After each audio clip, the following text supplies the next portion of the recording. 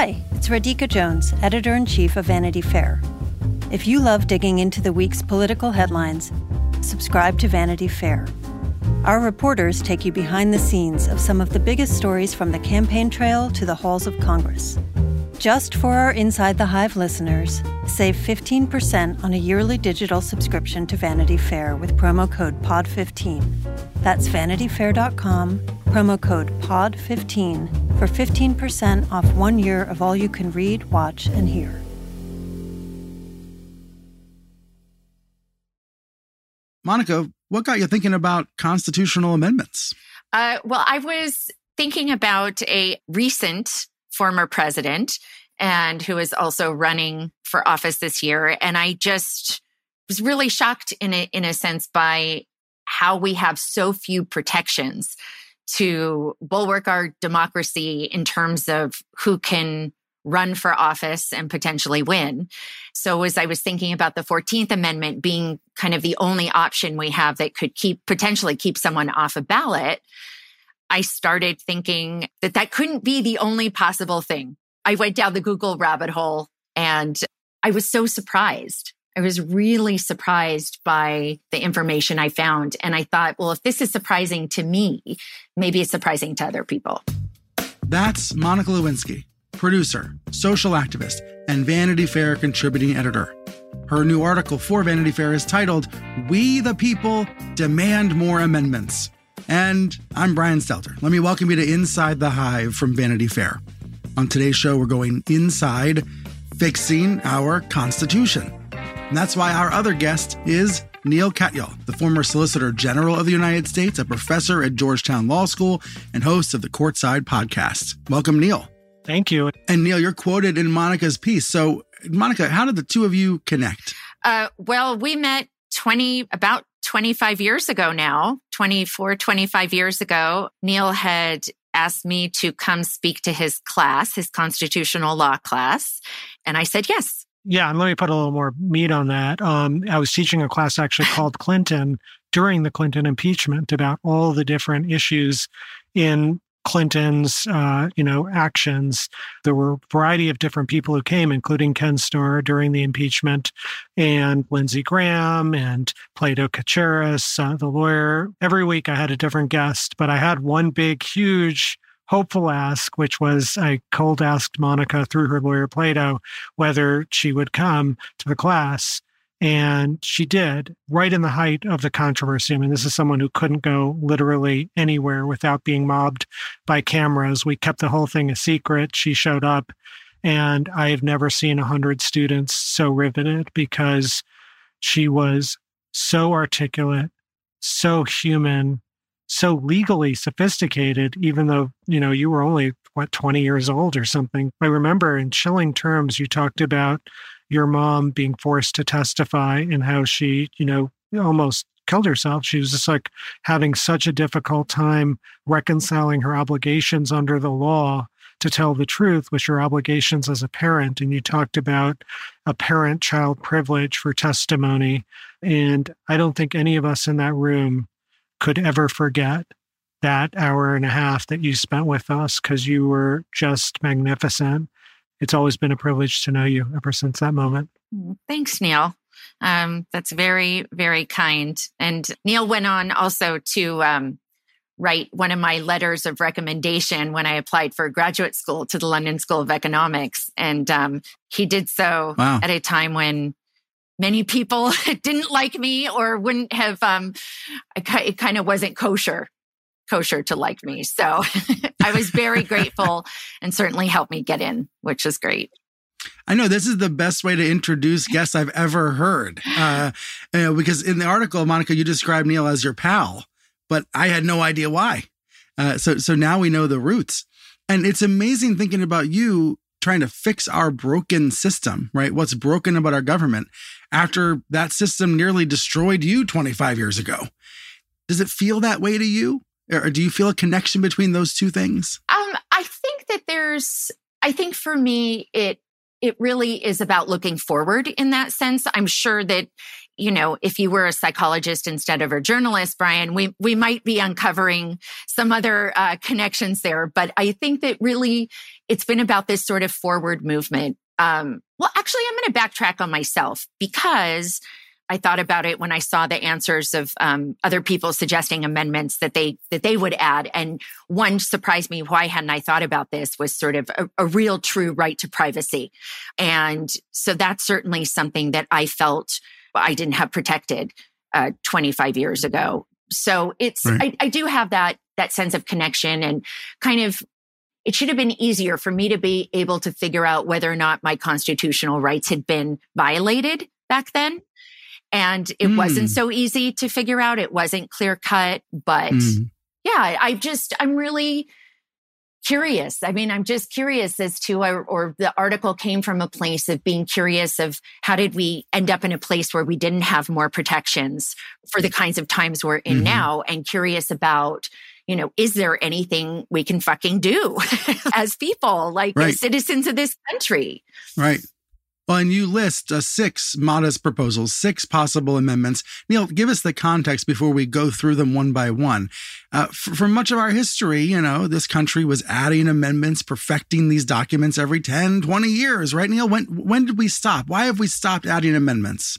Well, I wouldn't say we stopped. It's always been really hard to add amendments. Article 5 of the Constitution says you need to have a supermajority in the state legislatures and in the U.S. Congress to amend the Constitution. So, as Monica points out in her 6th one, we don't even have an equal rights amendment. We don't even have something saying women are equal to men. It was tried. It couldn't get enough states behind it. Maybe it will. I sure hope it will. But Constitution, our founders, by design in part, made it hard to amend. I mean, we had the Bill of Rights right away, 4 years after the Constitution. So you got the first 10 amendments. We've only had 17 amendments since that time. So it's 27 in total. Part of it is because of a kind of Burkean idea that we shouldn't actually have too much change. But another part of it is just, this whole idea that the law is going to protect us, which I know is animating Monica's proposal, is, not in the end true. I mean, and James Madison said this in the Federalist Papers. He said, look, this is just parchment barriers. Mere parchment barriers was the phrase he used. You could always have some strong man come in and just suspend it. And so I agree with Monica's proposals in general, things like, trying to restrain the pardon power or whatever. But ultimately, what's your remedy if you can have a president who's going to blow that off and is going to appoint judges who will let him blow it off? At some point, it's just paper. Right. Paper. Yeah. It's, I think also too, for me, what I tried to do with the piece was to not let my personal politics color what I was going to propose, because the truth is that for any change to happen, this is going to have to be a bipartisan effort. So that felt really important to me in what I was looking at too. Yeah. And I would say also, I think one of the things I love about your piece is you're calling for these constitutional reforms, but you're also calling for a kind of change in our culture to bring attention to these issues. So even if the parchment can't solve the problem in the end, a greater attention to, hey, do we really want a president to be above the law and be able to pardon himself? Hey, do we really want to have a world in which state legislatures can outright flatly ban abortion, or the National Congress can, to take it away from every woman in this country? I mean, these are really important discussions to have, not just as a legal matter, but as a cultural matter. You mentioned pardons, and Monica, the first one on your list is about pardons. Tell us why presidents should not be able to pardon themselves. Should be self-evident. But I mean, it really, but the whole point is that the president is not supposed to be above the law. If you cannot essentially be investigated or be held accountable for any of your actions as president, then what's the point of the system in many ways? Won't people hear that and think, oh, that's just about stopping Trump? No, it's, well, maybe. So, but I think that the thing is look, there's the lens that we have now, that we're going to be looking at these kinds of things through. And that lens is going to be more narrowly focused on our own political views at the moment, whether you think that Trump is being rightly investigated or wrongly investigated. But it's also a wake-up call to the fact that we live in a world that we're examining through the lens of the Constitution written so long ago. And we're with us now seeing that there are these bumps. I think that we need to be addressing them. Yeah, and that's what makes this so interesting. Neal, we have to think about all these proposals, not through a prism just of our current politics. All of these have to be viewed through politics, 10, 20, 30, 40, 50 years from now? Yeah, that's 100% right. And like if we were to take Monica's first proposal about the pardon power, I mean, it shouldn't actually matter who the president is. It's just that someone like Donald Trump brings this constitutional issue to the forefront because he's a serial criminal. 20 years ago, someone wrote an article in the Yale Law Journal called Pardon Me, a Professor Brian Stelter, which is about, hey, interesting question, can a president pardon himself? And he basically made the point, which I think is right, that even though the Constitution doesn't expressly prohibit the president from pardoning himself, it's such a violation of the most fundamental norms of our society that no person is above the law, that a person can't be a judge in their own case. And so in a way, you'd think that Monica's proposal is superfluous because we shouldn't need it. It's a pretty obvious thing. But when you have someone come along like Donald Trump, who wants to throw out the rule book, in fact, campaigns on such ideas, it's at that point that you need to start thinking about these kinds of systemic proposals that Monica's putting forth. Well, here's another one that I wouldn't think we would need. Monica, you point out that when someone's running for president, is elected president, they don't go through the process of having a government background check to obtain a security. The way that someone does. Well, the way that so many government employees do. So tell us why this came to the top of your mind. Well, because I think it's bananas. I mean, the idea that the people who are exposed to the most sensitive have the ability to be, to have access and are exposed to the most sensitive information that, not only protects our country, but also protects the lives of people who are out gathering intelligence is bonkers. And for me, I had this very personal experience that I write about in the piece of when I was going through the application process for my security clearance, both when I was, I think it was just the background check of becoming an intern. And then when I moved to the Pentagon, my boss was the Pentagon spokesman. So I had to be able to have access to everything that crossed my desk to go to him,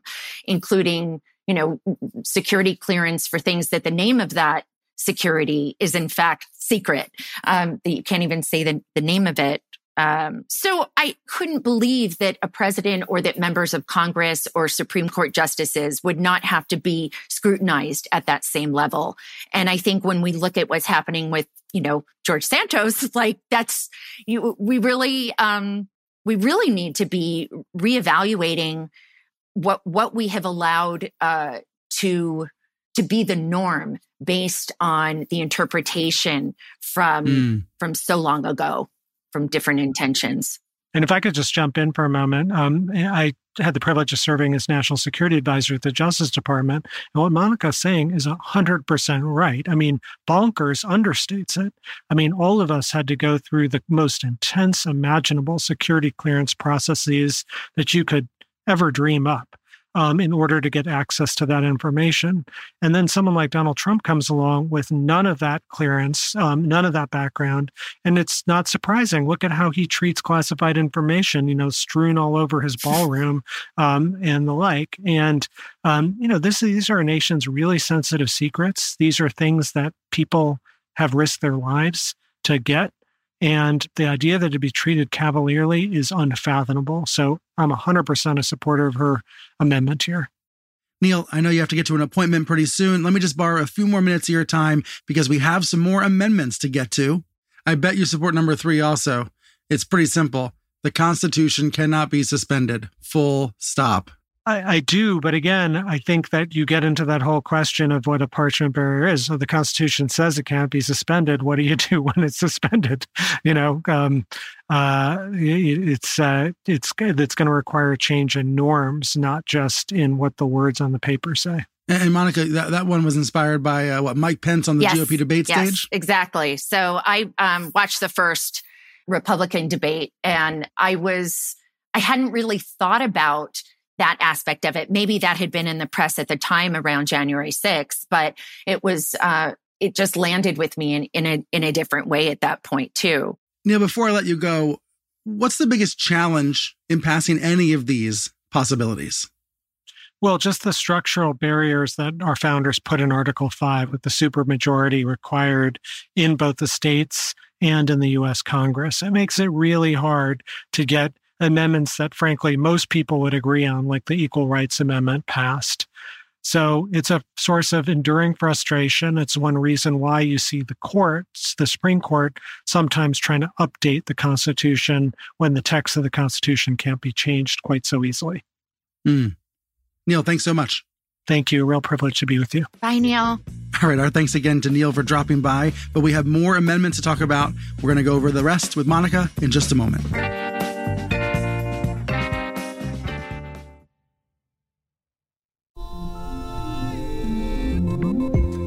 You come to the New Yorker Radio Hour for conversations that go deeper with people you really want to hear from, whether it's Bruce Springsteen or Questlove or Olivia Rodrigo, Liz Cheney, or the godfather of artificial intelligence, Jeffrey Hinton, or some of my extraordinarily well-informed colleagues at The New Yorker.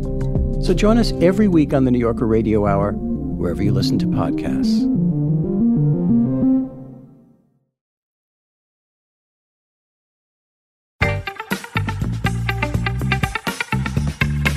And we are back here on Inside the Hive from Vanity Fair. I'm Brian Stelter, speaking with Monica Lewinsky about her new article proposing, which is our modest proposal, 6 new constitutional amendments. And number 4 is perhaps my personal favorite.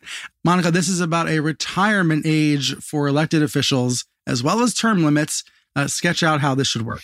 Well, I think that, that there are these age requirements, a certain age that you have to be, right? Your brain has to be fully maturated to be in the House of Representatives at the age of 25, and Senator 30, can't run for president until 35. And so I think that there needs to be a point at which we say, you're still valuable to society. You can still be a wonderful consultant, but maybe you shouldn't be running the country.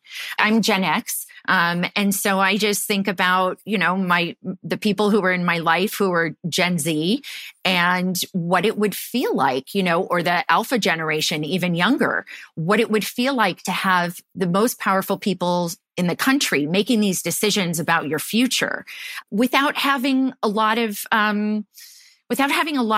like connective tissue. Not to say everybody who's, in the silent generation or the older boomers doesn't have connective tissue to the younger generations, but I think we can see a lot of different issues where there's such a generational divide. 100%. There's so many people tired of this gerontocracy, and it doesn't have to be this way. This is not something that it has to be.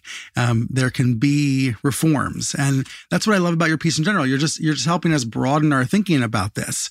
Look, as you point out, Mitt Romney graciously said, I'm too old for this. We need a younger generation. Right. Well, and I think we could probably maybe say this across the board.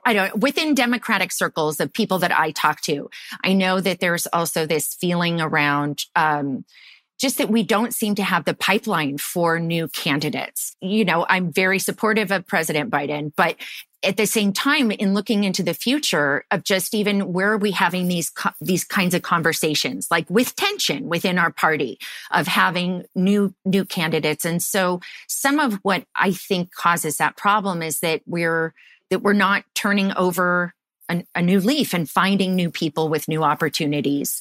Personally, I think that this was one that was going to go a little too far and I didn't think could get bipartisan support necessarily. But I actually also am supportive of a 1 6-year term for president rather than 2 4-year terms. So I think that we might have better results. We might be getting more for our money as constituents if there weren't a re-election in between. Interesting. 1 6-year term, much cleaner, I guess. Well, the first year, right, they're kind of getting in office, trying to figure out what the hell they're doing. Year 2, they're doing stuff. By year 3, they're starting to think about reelection. And then year 4 is often about reelection. So I just sort of feel if we condense that, the only real far-reaching concern we'd have would be around legacy. But that's me. I didn't put that in the article. So that's the bonus if you listen to the podcast. Yeah, that is a bonus. But, you're talking about what can get bipartisan support. Can number 5 really get bipartisan support? Number 5 is bye-bye electoral college. It's time to go. Okay, so I initially thought that would be the case, that it would be very divided along political lines. And I'm going to sort of go to the notes in my article. But I actually found statistics that suggested there is bipartisan support. While it may not be. And this is recent, by the way. Right. This is a Pew study from earlier this year. 65% of American adults are ready to abandon the electoral college. Yes. You studied the article very well. Brian, A+. But so I think that there's, it's that I do think that this is something that we could start to have a national conversation around.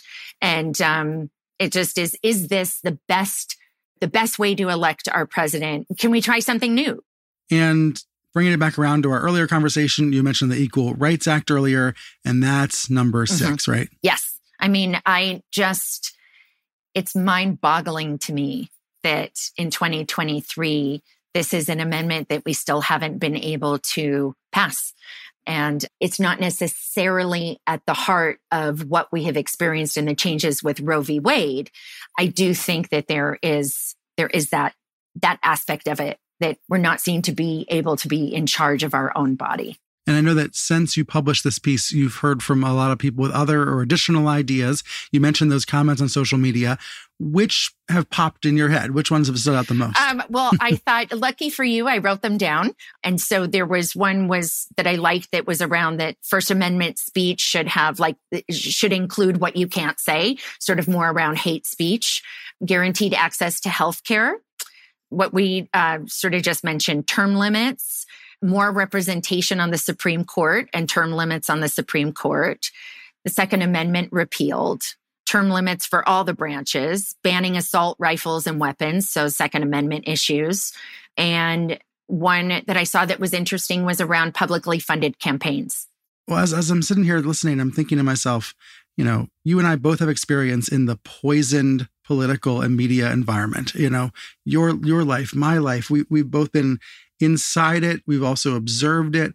And yet you're looking around thinking, how can we make this better? How can we make this more civil? How can we make this more palatable? How can we help people feel involved and not feel turned off by this political system?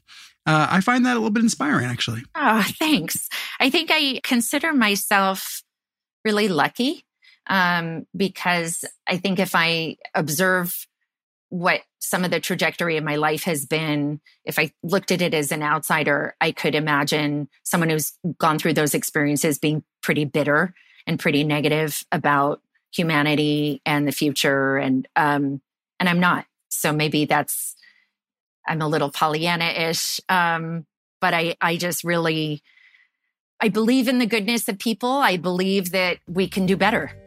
We can all just wake up and hope to make it better for the next generation. And if you haven't read Monica's piece yet, check it out at vanityfair.com. This episode of Inside the Hive from Vanity Fair is produced by Michael May. Stephen Valentino is our executive producer. Our engineer is Jake Loomis. Mixing is by Bob Mallory. And I'm Brian Stelter. Thank you so much for listening. You can find me on Twitter and Threads at Brian Stelter, and send me an email anytime, bstelter@gmail.com. Let us know what you want to hear and who you want to hear from on future episodes of the podcast. We'll be back next Thursday with more Inside the Hive.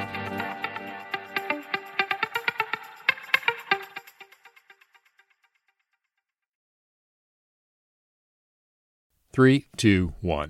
Political Breakdown is a daily politics podcast from KQED in San Francisco that goes deep into the issues you care about. I'm Scott Schaefer. And I'm Marisa Lagos. Look, 2024 is gonna get weird. Who decides when there's been an insurrection or not? We're still in the innovation phase of AI. And that is where you see that they're not actually being equitable and trying to build a utopia where we can all use drugs happily together.